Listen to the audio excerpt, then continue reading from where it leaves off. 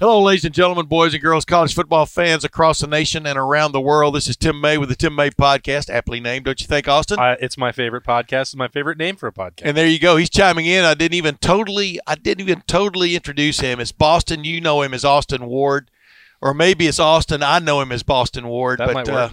Here we are, Boston. The college football season just ended, didn't it?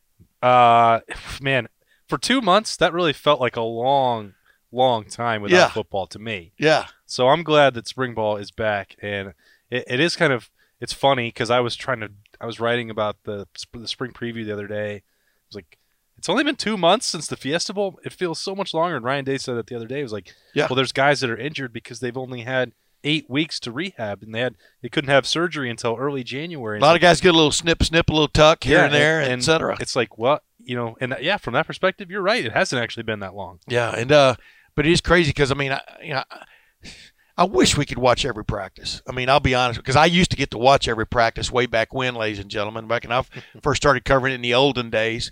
But back in the last century, and like I told John Cooper one time, I see him more during football season and during spring training than I see my wife, which was true. But now, boy, these chances to watch an entire practice or just give you glimpses into what's going on, you can really glean a lot from it. We're going to get to watch 3 plus the spring game.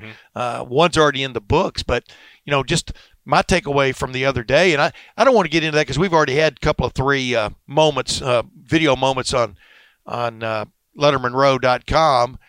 About what we saw in practice and stuff, but just in a particular sense, I just see moments when I look out there and I can almost imagine sort of the pressure some players are feeling. Either it's their first time on a true practice field with Ohio State. Yeah, they've been working out in the off-season program, but now you got the helmets on. Pretty soon you'll have the shoulder pads on, and you'll be practicing real football, and that's when you can show that you belong where you are. Not only belong where you are, but that you belong to be on the playing field. And there's a lot of pressure there that people don't understand because, these guys come into Ohio State when they're recruited thinking they're going to play at the next level, meaning the National Football League. Yeah. But first you got to prove yourself on this level. And suddenly, you've got, youngsters out there like a Paris Johnson, and he is a youngster, even though he's a big youngster. He's a Husky. But you've got him next to like a Josh Myers, or a Thayer Munford, and those are grown, as to pardon an Urban Meyer euphemism, those are grown-ass men. Yeah. And you're right there next to them, and you're trying to prove your worth. And you're on the defensive line, you're trying to do the same things. So with that said, if I had a mascot kind of player for how important this spring is for him in particular, it would be Demario McCall. A familiar name. Yeah, and the reason I brought that up is because we were talking about that a year ago, and we were talking about that a year before that, maybe. Before that, yep. And yet you look out there, and one of the guys that impressed you from that first practice, a guy who seemed to embrace the moment and then take hold of it and seize the moment, was Demario McCall. And because they're trying to figure out a way, where does he fit? Is he a slot receiver now? Are you going to have to move him back and be a running back? Because the running back situation at the moment, which is the first week of March, seems dire. I mean, it's a long time between now and the opener against Bowling Green. But, I don't know if that caught your attention or not. I know it did because I brought it up to you. Well, I get so many questions about Demario McCall. It's going on however long I've been doing Question of the Day at stops before Letterman Row. Yeah. Then I've written more words and taken more questions about him than probably any player at Ohio State in the last 5 years. He is a player that is fascinating to people outside the program. Why do you think that is? Well, I've never really understood it, but he had, people latched on to the social media, motorbike pictures, and when he's been interviewed, he does have a very engaging personality and a lot of confidence in himself. Those are 2 things that generally endear yourself, to media members, to fans. Other former players that we've talked to, I've had tons of conversations with Beanie Wells where he wants Demario to have the football. He loves what he can do. Evan Spencer has broke him down on Buck IQ numerous times for how he could help in the passing game. And, a running back likes him, a wide receiver likes him. you've seen Ohio State and the coaching staff try to find packages and way to use him. I think the problem with Demario McCall has always been that he can do so many things, at an above average level, but he's never been an elite player at any one of them. And some of that has been an injury concern multiple times. Some of it has been, I think, maybe the fact that Ohio State has jostled him back and forth from positions and hasn't allowed him to train in just one area.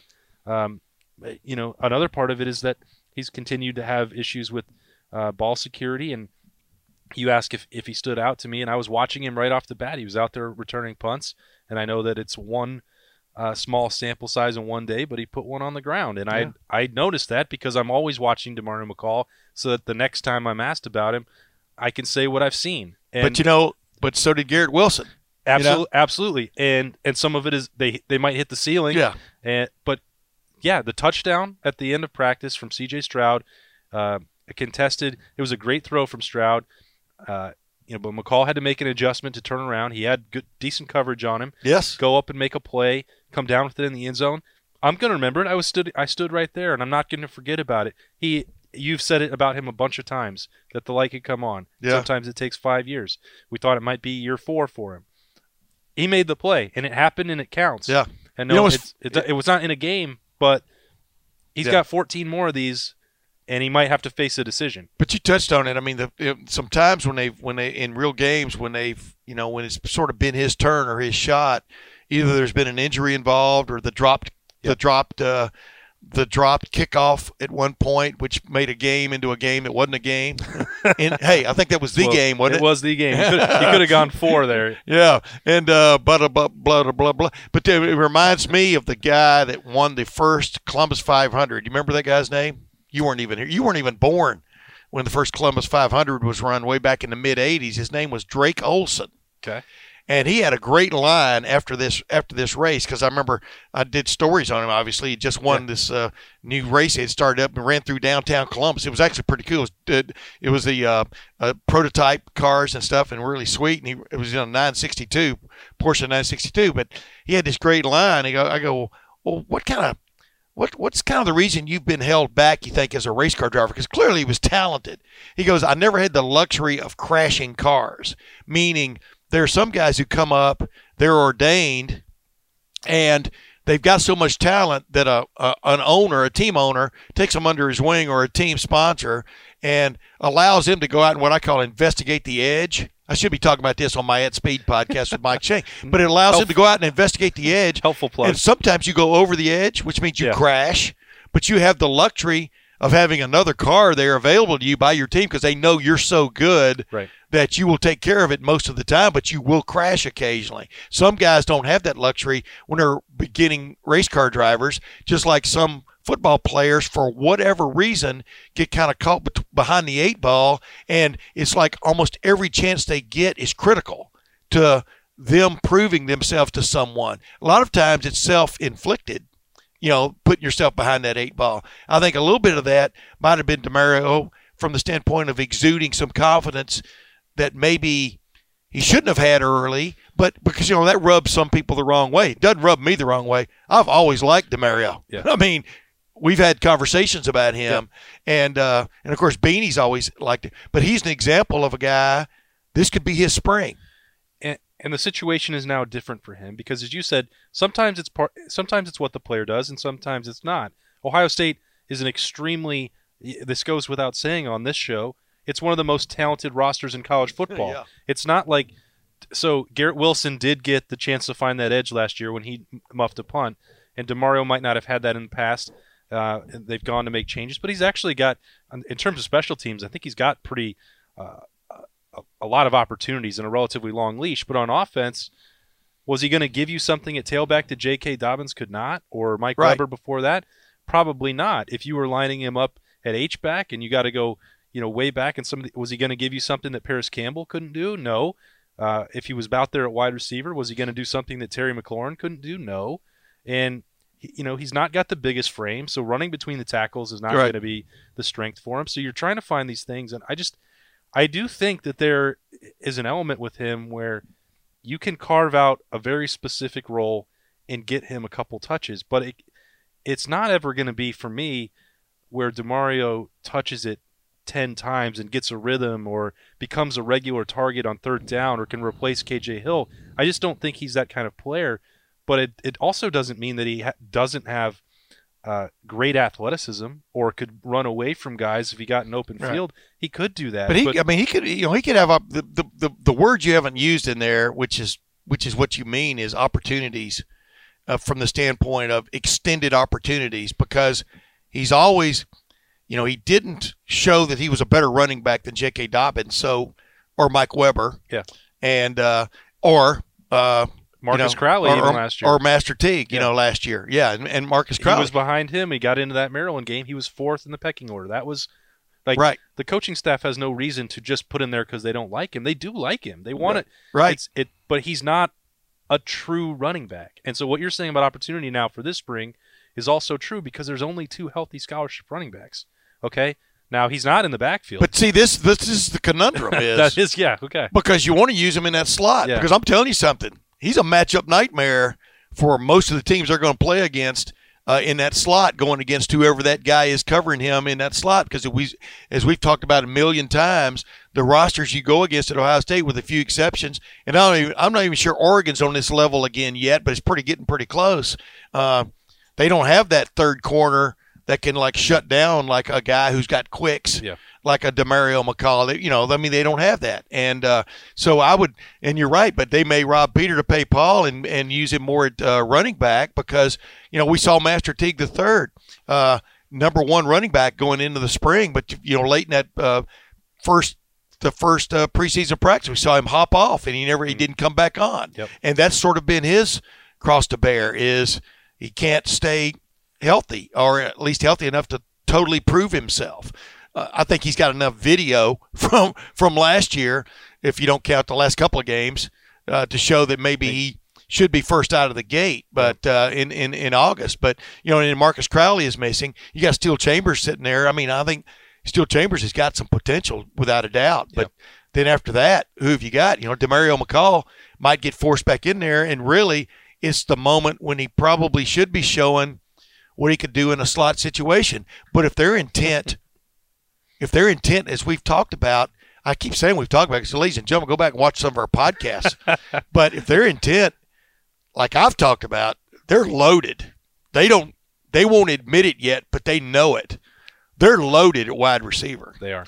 They're figuring out ways to get Garrett Wilson on the field with 2 or 3 other guys, meaning Garrett Wilson will be on the field no matter what. Yeah.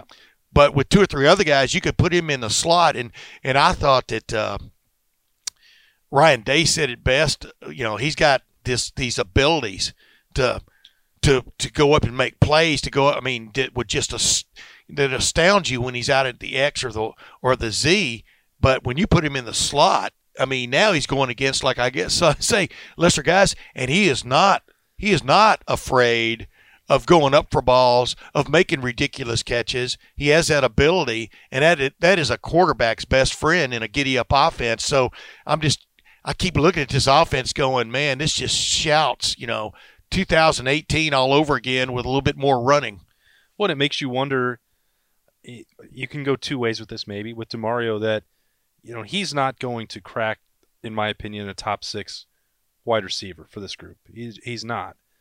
Because if you're going to play Garrett Wilson in the slot, that probably means that you think Jackson Smith-Njigba and Julian Fleming, just for starters, are going to be on the outside. And what we saw from practice you almost get tongue-tied when you name them all, don't you? Well, absolutely, because you then want to go, G. Scott and Mookie Cooper. They're right. Chris Olave. And Olave wasn't even out there yesterday, and Jalen Harris got some good burn with the starting unit out there for the first time. So, what does that mean for DeMario? I know we're going to move on from that, but you left out my man Jameson Williams.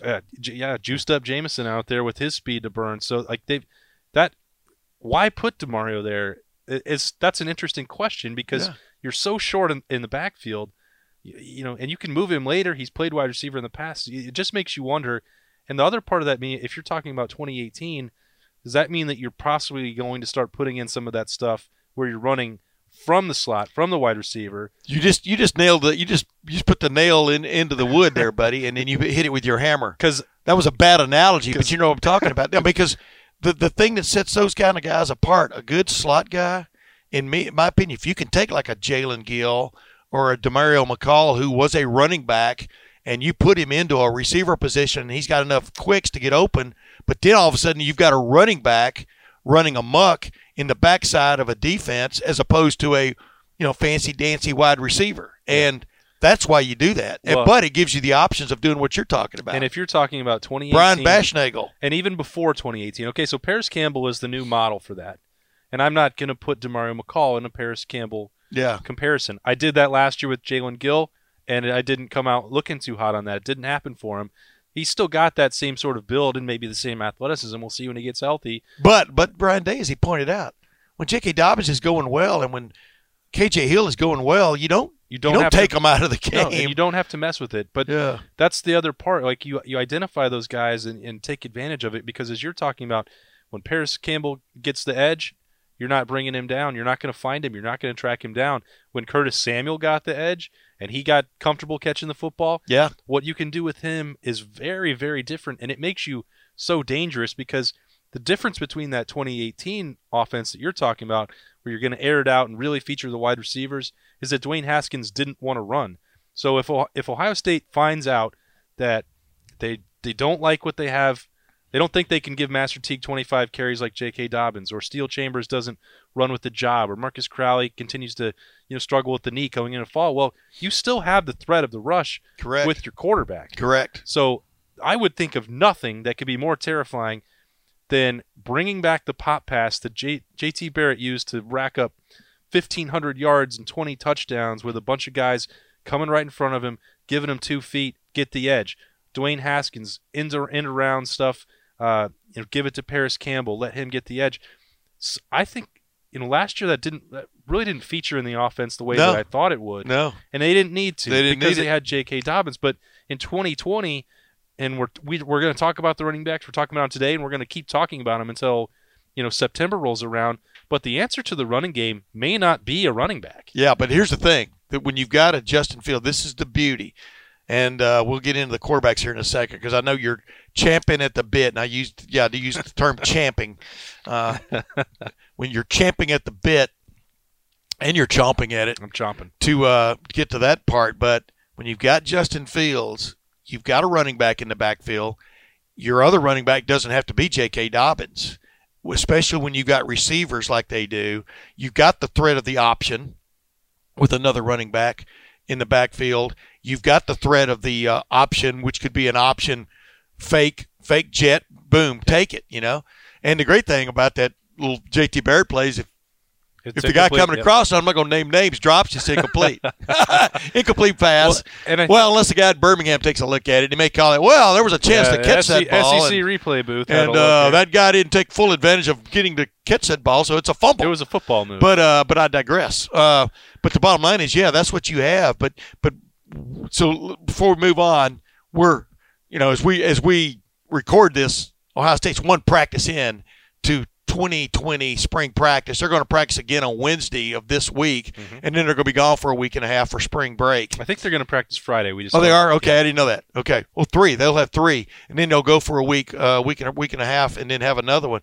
Which is a kind of cool. Kind of gets everybody's feet under them. Yep. Alabama used to do that, still does that. I mean, I used to marvel at them being able to do that, and like in Ohio State, having to jam everything into a quarter. You know what I mean? That's what they tried to do. And because of the semester system gives you all kinds of advantages in that regard. But back to what I was saying. So what do you think? Demario got a lot of opportunities in that first practice, which is not, things are scripted. Yep. Now, they still got to throw you the ball, but most of the time you're trying to throw the ball to a certain guy in those kind of situations. So I go back to my original premise.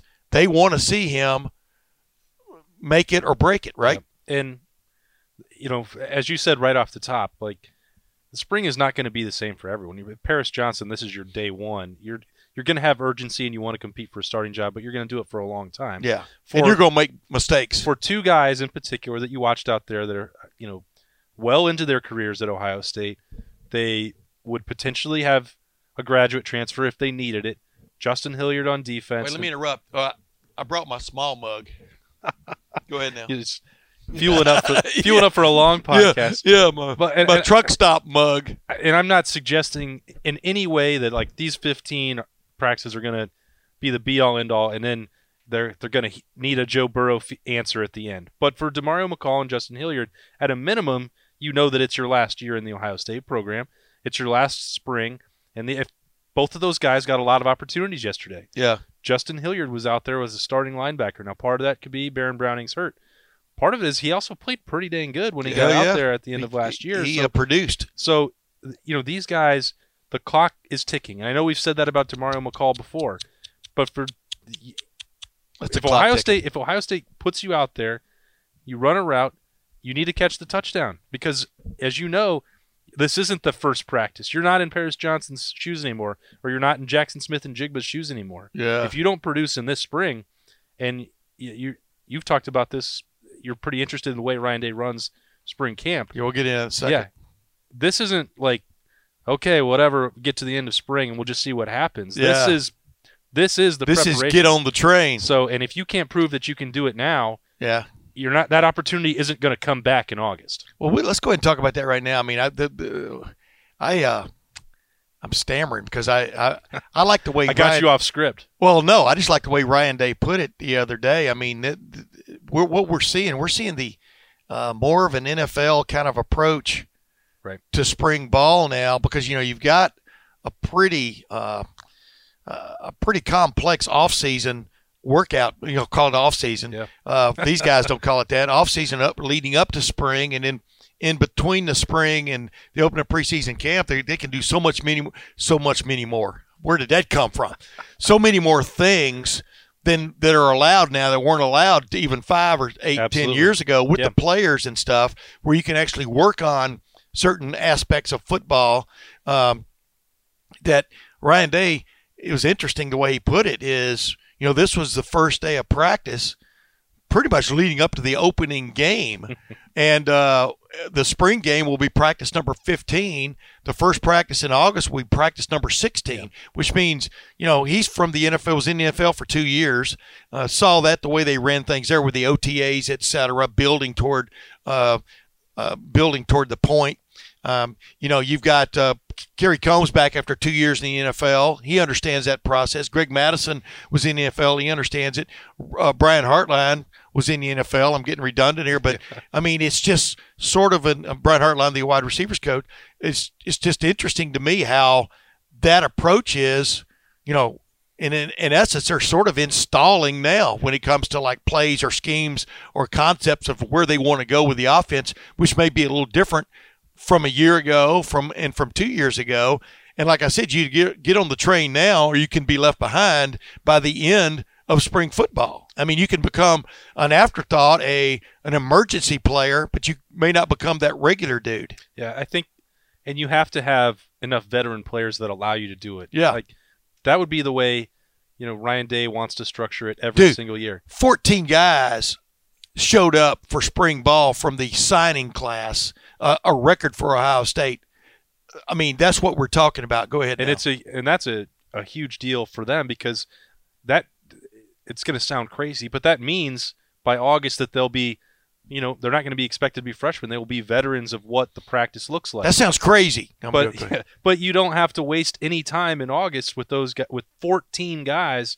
That's a huge percentage of your roster that know where to go on the practice field. You've been to enough of these, as have I, back when all of them were open. Those first couple days of practice, you've got guys basically saying, hey, you got to go over there. There's your position coach. Go to that part of the field, and this is what we're about to do, and holding up flashcards. And now you watch the way Ohio State practices, even in the spring, that clock doesn't ever stop. Period 1, 5 minutes, boom, on to period 2. They know exactly where they have to go.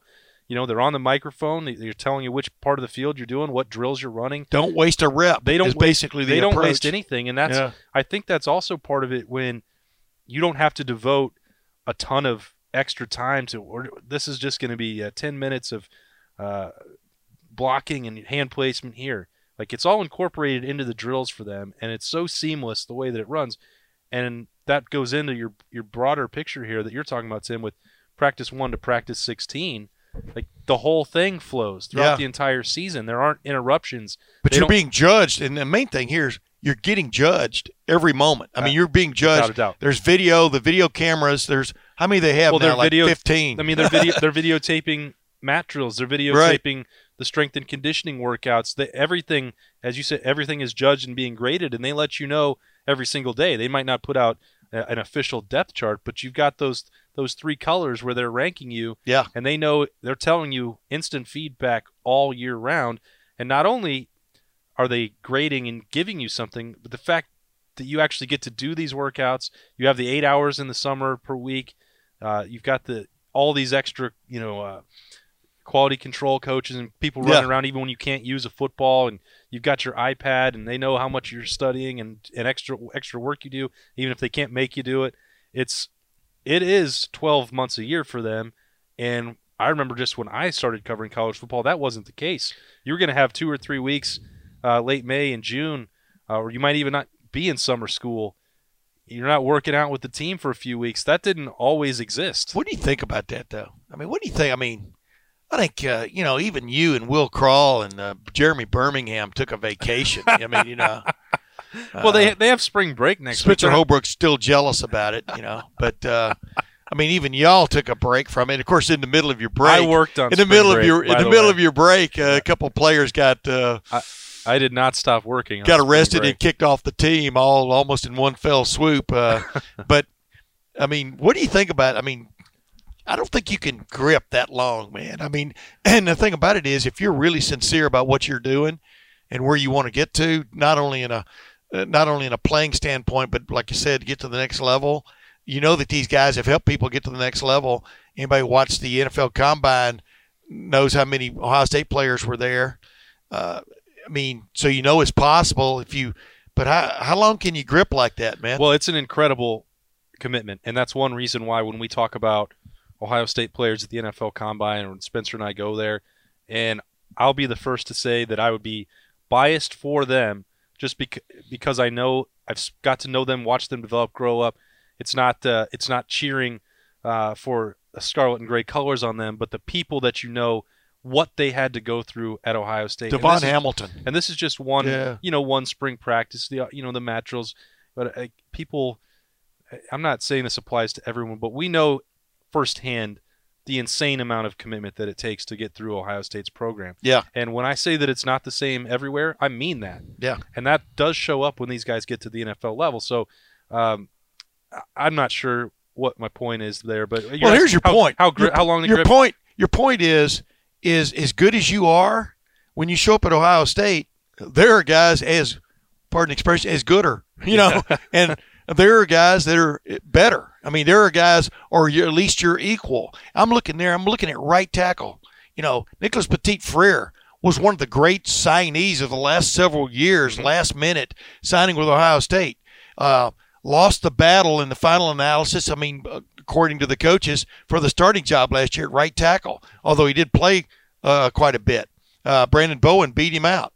And then yesterday, when we're taping this, it was yesterday, he's out there. Brandon Bowen is walking on the sidelines. He's trying to, show the NFL that he deserves a shot. He didn't get invited to the Combine. I was surprised by that. But there's Brandon Bowen walking, and there's Nicholas Petit-Frere out there, and who's standing next to Nicholas Petit-Frere? Paris Johnson. So the prove yourself, the thinking you've arrived aspect hardly ever comes into play at a place like Ohio State or Alabama or Clemson, unless you're just a freak over the top kind of player, like maybe Chase Young was. Yeah. Definitely a freak over the player top, not maybe, but you never can relax because they're looking for the next great player at your position. And this is what was interesting yesterday I'm looking out there and I saw the number one offensive line standing off to the side after like a couple of reps. And there's Josh Myers with his new buddy at left guard, Harry Miller. As I predicted, they're going to try to figure out a way to get Harry Miller on the field because he's going to be there. I mean, yesterday when Ryan Day was asked about him, he didn't effuse like he did the year before when they signed Harry Miller. But Harry Miller's a hell of a player, and then you've got Thayer Munford returning at left tackle. Yeah. You've got right guard Wyatt Davis, might be the best guard in the country. think he will. Correct. Yep. And then right tackle Nicholas Petit-Frere. But then there's this hulking freshman who wants to make a name for himself right out of the gate. Has left no secrets on the table that he wants to try to become a starter. But I looked at that. That was that's why when you look at Ohio State in 2020, you know the guys that they lost. But see, as a coach and even as a media guy, you shouldn't really spend too much time on who's not there anymore, because that's not college football is about who's next. It's not going to change. But having that offensive line back the way they do, and with the guys stepping up, a couple of 5 stars, Harry Miller, Nicholas Petit-Frere are the next guys up, and they're 5 stars, and there's a 5-star standing behind Nicholas Petit-Frere. And then you look and running, I think second team yesterday, I may be wrong, was Enoch Vimahi at left guard. That's what I was going to say. And that guy, was a kind of a late joiner to the class a year ago. He's determined he's not, the way we understand it's not going to go on his missionary mission, and is going to stick around and play football. Man, he's chomping at the bit to play left guard. It's just amazing what they've got going. Well, and it's pretty remarkable if looking at that offensive line to compare that to when I first started covering this team in 2012 and got here shortly after Urban. Every year, the first 7 that I was here, they were 1 injury away on the offensive line. It took them a very long time to get that depth chart and the recruiting sorted out to where you had this situation. It did not happen overnight, not even close. And you look at the last couple of years and now building into this will be the deepest, most versatile offensive line that I've covered at Ohio State. And it's one of the most versatile and athletic that I've ever seen. And that is a mouthful, but I think it's definitely true, because there's an opportunity. Brandon Bowen has said this himself, and Jonah Jackson said it last week at the Combine. They could be much better than last year because of what you just said with Harry Miller. Enoch Vimahi, I've talked to multiple people inside the Woody who believe that this guy is an NFL draft pick. Yeah. He's put on, and that part of that was if he would stay and be committed to football, and they didn't pressure him on that missionary decision one way or the other, but he saw what could happen for him and what it would mean, and I think he's put on close to 40 pounds in the last year. And that's all muscle on this dude. Make no mistake about it. The 2 guys that you talked about at right tackle, when you have both of them were rated number 1 in the country coming out of high school at their position. Both 5 stars, both number 1. They're going head-to-head for a position. They took a project on in DeJuan Jones. Yeah. And he's out there at left tackle at 6'8", 360 pounds plus. And looking a hell of a lot better than he was 8 months ago. Oh, my gosh. The footwork is like he's been – crazy. I've sat here before and talked about the struggles from Greg Studrawa and the misses. Burma's talked about the recruiting misses that led to some of the situation where it took until 2019, 2020 to get here. That guy's done a hell of a job developing. I never got sucked into that because I always thought Greg had it going. I mean, it's what are you working with? You know what I mean? And you're right. I mean, sometimes you got to get something going to make it attractive, which is. Yeah, man, people have different ways of attracting people. I mean, of attracting talent, and definitely he's got something going there. I mean, it's undeniable. I think that I asked him about this at the Fiesta Bowl, and he didn't shy away from the fact that 2018 unit was not his finest work, and not everybody's going to be perfect all the time. We all make mistakes, and in 2018, whether it was not being able to incorporate the RPO blocking scheme or get the aggression that he wanted, or maybe even making some wrong personnel choices when you had Wyatt Davis that at the end of the year was clearly ready to go and needed an injury to get into the lineup when Demetrius Knox gets hurt.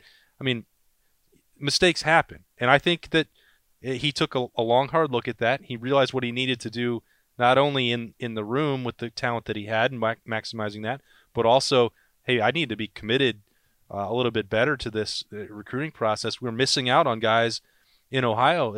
He took a bunch of heat for Jackson Carman. Yeah. And you put him on that unit, then things look different. Now, they wound up with Petit-Frere anyway, but here's the thing.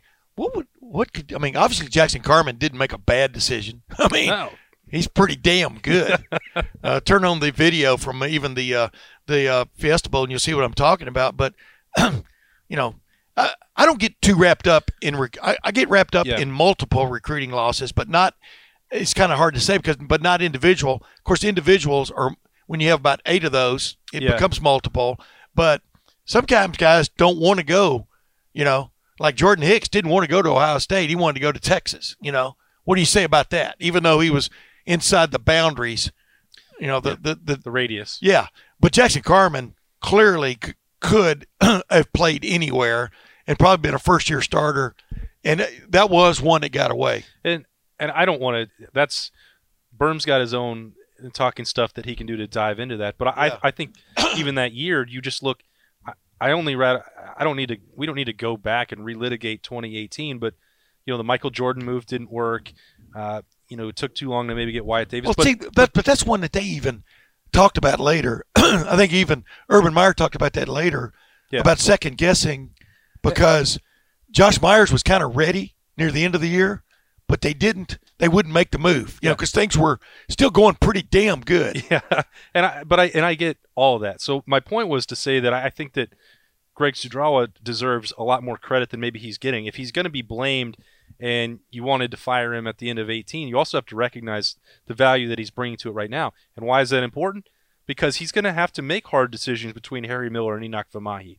He's going to have, if Paris Johnson continues on this track, and that's one day without full pads on, without actually having to try and block Tyreek I was going to get to that. Or Zach Harrison. You just preempted me. I was going to get to that. But it's still significant. He has to still make the decision to say, Ryan, I want Paris Johnson to get some of the reps with the ones on day one.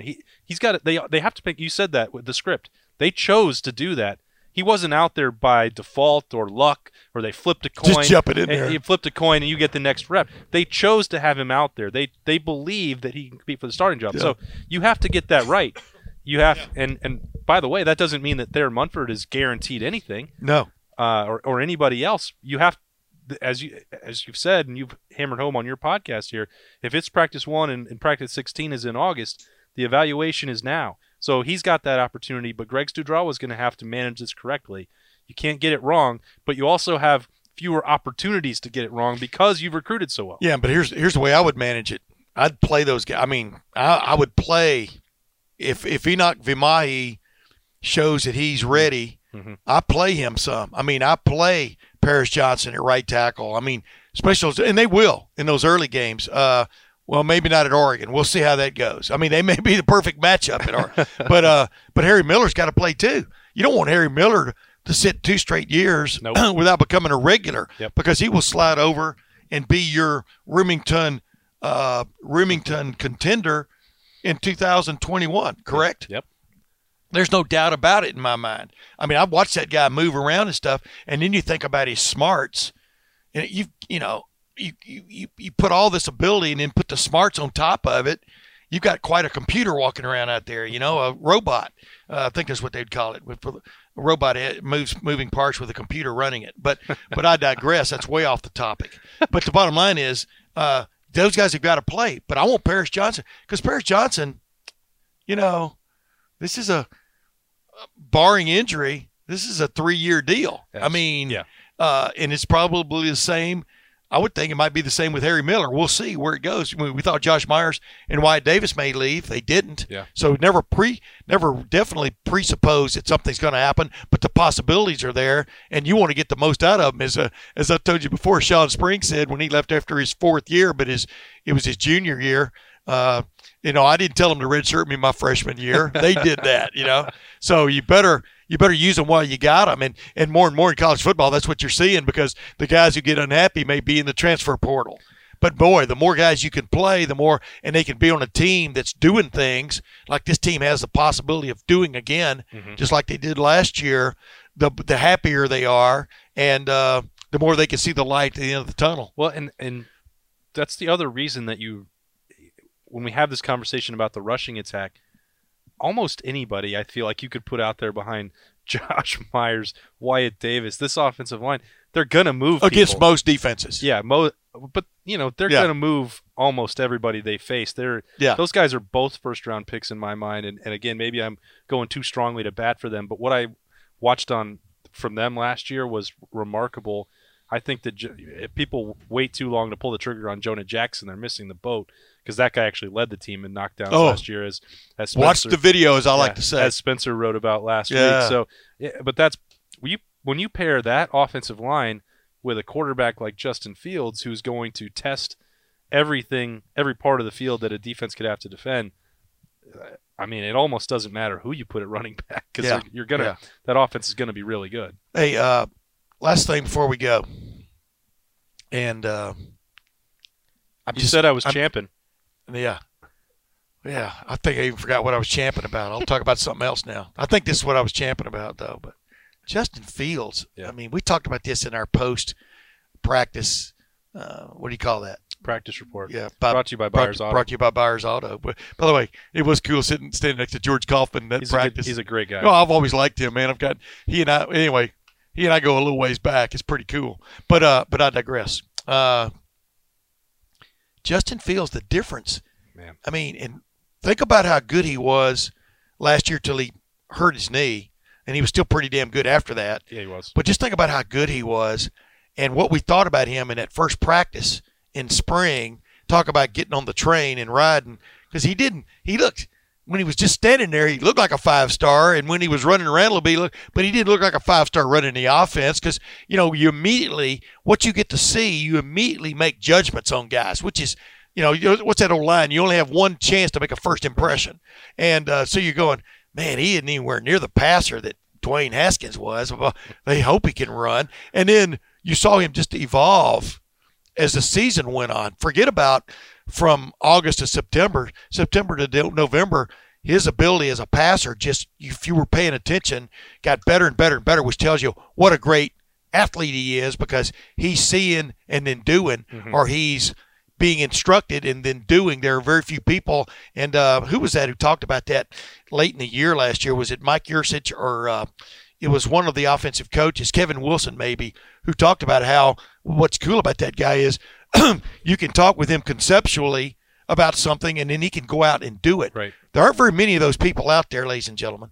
And then just to watch him in the first day of spring practice 2020, how in command he was, how he looked like, when you're growing up and you've got a neighborhood team, and he's what I call the Mikey Fuqua. That was a guy on our neighborhood team in Alabama, or my big brother Ben when we moved to Texas, the guy you wanted first draft pick, any game. Yeah. Now, I was always picked by my big brother Ben, because they put me at quarterback because they know I didn't like to get hit, and I could get rid of the ball, and I was pretty accurate.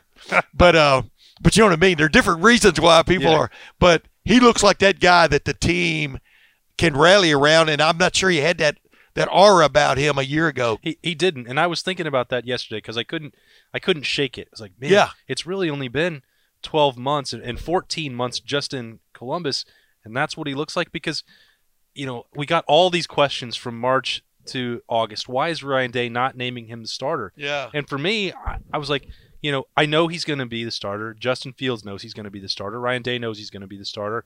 Everybody around knew that he was a 5-star for a reason. You want him to know he's going to be him. Go ahead. But it was easy to understand why he didn't say it, because if you had just the 2-3 practices that we got to watch, one like yesterday, you knew that he wasn't in command. You knew that he wasn't able to go up and tell Chris Olave, hey, this route needed to go here, or go point out stuff to the receivers. He wasn't able to do that stuff, and so he wasn't the clear-cut, defined leader. He was the best athlete. As you said, he's your number 1 draft pick for a reason, and you want to win with him. But he hadn't to be the starter at Ohio State. He hadn't grabbed the team yet. That takes time to become that. Yeah. And now you watch him, and everything he does, it's at a different level. And that's sometimes it's hard to describe that when you watch it and it's an open practice and you're trying to put that into a podcast or trying to put it into a story, like what you see. There's just he's very different. And JT had this as well, this leadership quality that is hard to write about and describe to people, like why he never lost the starting job, because you could there was a different feel, and he won games and everyone respected him. And I'm not saying that wasn't the case last March with Justin, because people respected his athleticism, but you watch the command now, and when he's just running a simple drill, or throwing it over that net, that he couldn't get that drill down right last year. Everyone's talking about, well, the accuracy's not there. Well, because we saw him be inaccurate with what they were asking him to do. Yeah. That doesn't happen anymore. Yeah. You don't want him walking up to the Dunkin' machine now if you're sitting on the stool. No, that's for sure. He's knocking you down. Yeah, the bottom line is, like you're talking about, it's just basically he's taking command. But the way you take command is the guys that are around you know that you have the answers. Mm-hmm. And not only that you have the answers, but that you will lead the charge if, in fact, you're going up San Juan Hill.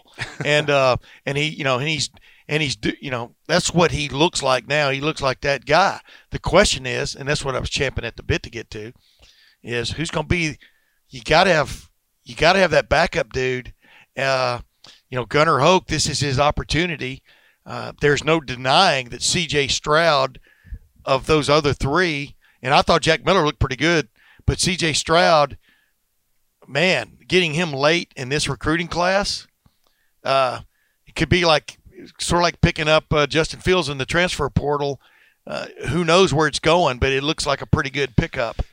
Yeah, I tried to temper last week with Gunnar, talking about Gunnar Hoak. And how I know you did. Well, but I'm not going to – hey, I don't – see, that's like when everybody was down on DeMario. I don't like to get down on guys because when they get their opportunity is when they may rise and shine. So I don't ever – I think all these guys are out there trying their best. And given a situation, you never know who's going to step up and take it by the bit. But there is no doubt about C.J. Stroud and what he brings to the program. So – I wanted to temper that because he has a lot of the offense to learn, and Gunnar Hoak now knows that. And you also don't want to be too down because we saw Justin Fields struggle on day one last year, his first practice at Ohio State. So Jack Miller, I'm going to be completely fair and leave the book open. But his first practice, he did some of that same struggling, if we're being completely honest. Right. For somebody going through their first practice at Ohio State as the quarterback, C.J. Stroud did that about as well as you possibly could have. Yeah, and he wasn't flawless, ladies and gentlemen. He wasn't, but knowing where you have to be on that learning curve and grading it a little bit that way. Yeah. C.J. Stroud came in ready to play for day one. Now, will he be perfect on Wednesday or Friday? Maybe he won't be. But for a first impression, as you're talking about, that made me believe that C.J. Stroud has a leg up to potentially be, and he could be ready to be the backup by August. Now, it's not fair to also compare him to how Justin Fields went from day one to September, and expecting C.J. Stroud to do the same is not really realistic. Yeah. But if he's going to get significantly better from March 2nd until September 1st, look out, because this kid has the ability to run. That touchdown to DeMario McCall was on the money, and the first time he's running team tempo drill, and he goes down and leads to a touchdown. Those are the things that stick in your mind. No, what you're trying to say is he hitched his wagon to DeMario McCall. Yeah. That's what you're trying to say. That's what you're trying to say. Don't put those words in my mouth. That's what you're champing at the bit trying to say. I'm going to spit that bit if I'm being honest. I want to tell you something, though. This is what's interesting. We'll go after this. But that's why the spring game, the battle is for the backup quarterback job at Ohio State. That's a major position in college football if you've been paying attention over the years, and it's up for grabs, without a doubt. Yep. That's why the spring game is going to be interesting. The secondary, the guys that were missing, maybe missing most of spring, if Cam Brown, they really need him, I think, to come back and get in the flow a little bit. Josh Proctor, I think they had a handle on him at the end of the year, but he needs reps like everybody else does. Yep. We'll see where that goes. But they're filling in the blanks there. And we'll get into that in our next podcast. But I think the spring game, with all these young receivers all wanting to be, because all four of them aren't going to be regulars. There are going to be a couple of them that jump out, and just in that first practice, man, Julian Fleming jumped out to me just like I thought he would. But as Ryan Day said, all four of them did something that flashed. And Jackson Smith-Njigba. Yeah.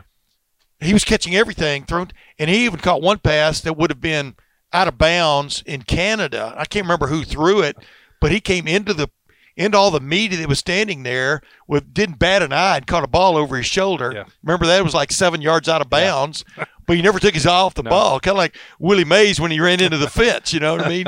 Either the fence stops him or he catches the ball.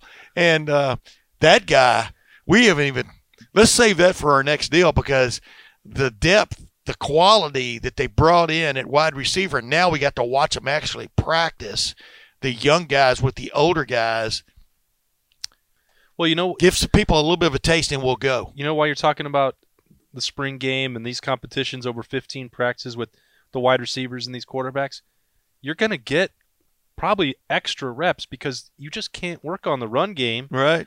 You're not going to give Master Teague and Steel Chambers double the reps just because it's spring and you want to do it. They never do in the spring game. You have to. That's where people get hurt, by the way. You have to. You're not only focusing on what you want the offense to look like, but you still have to structure practice based on the personnel you have. You're not just going to bang your head into the wall trying to run with a couple walk-ons or a guy who used to be, a former defensive back.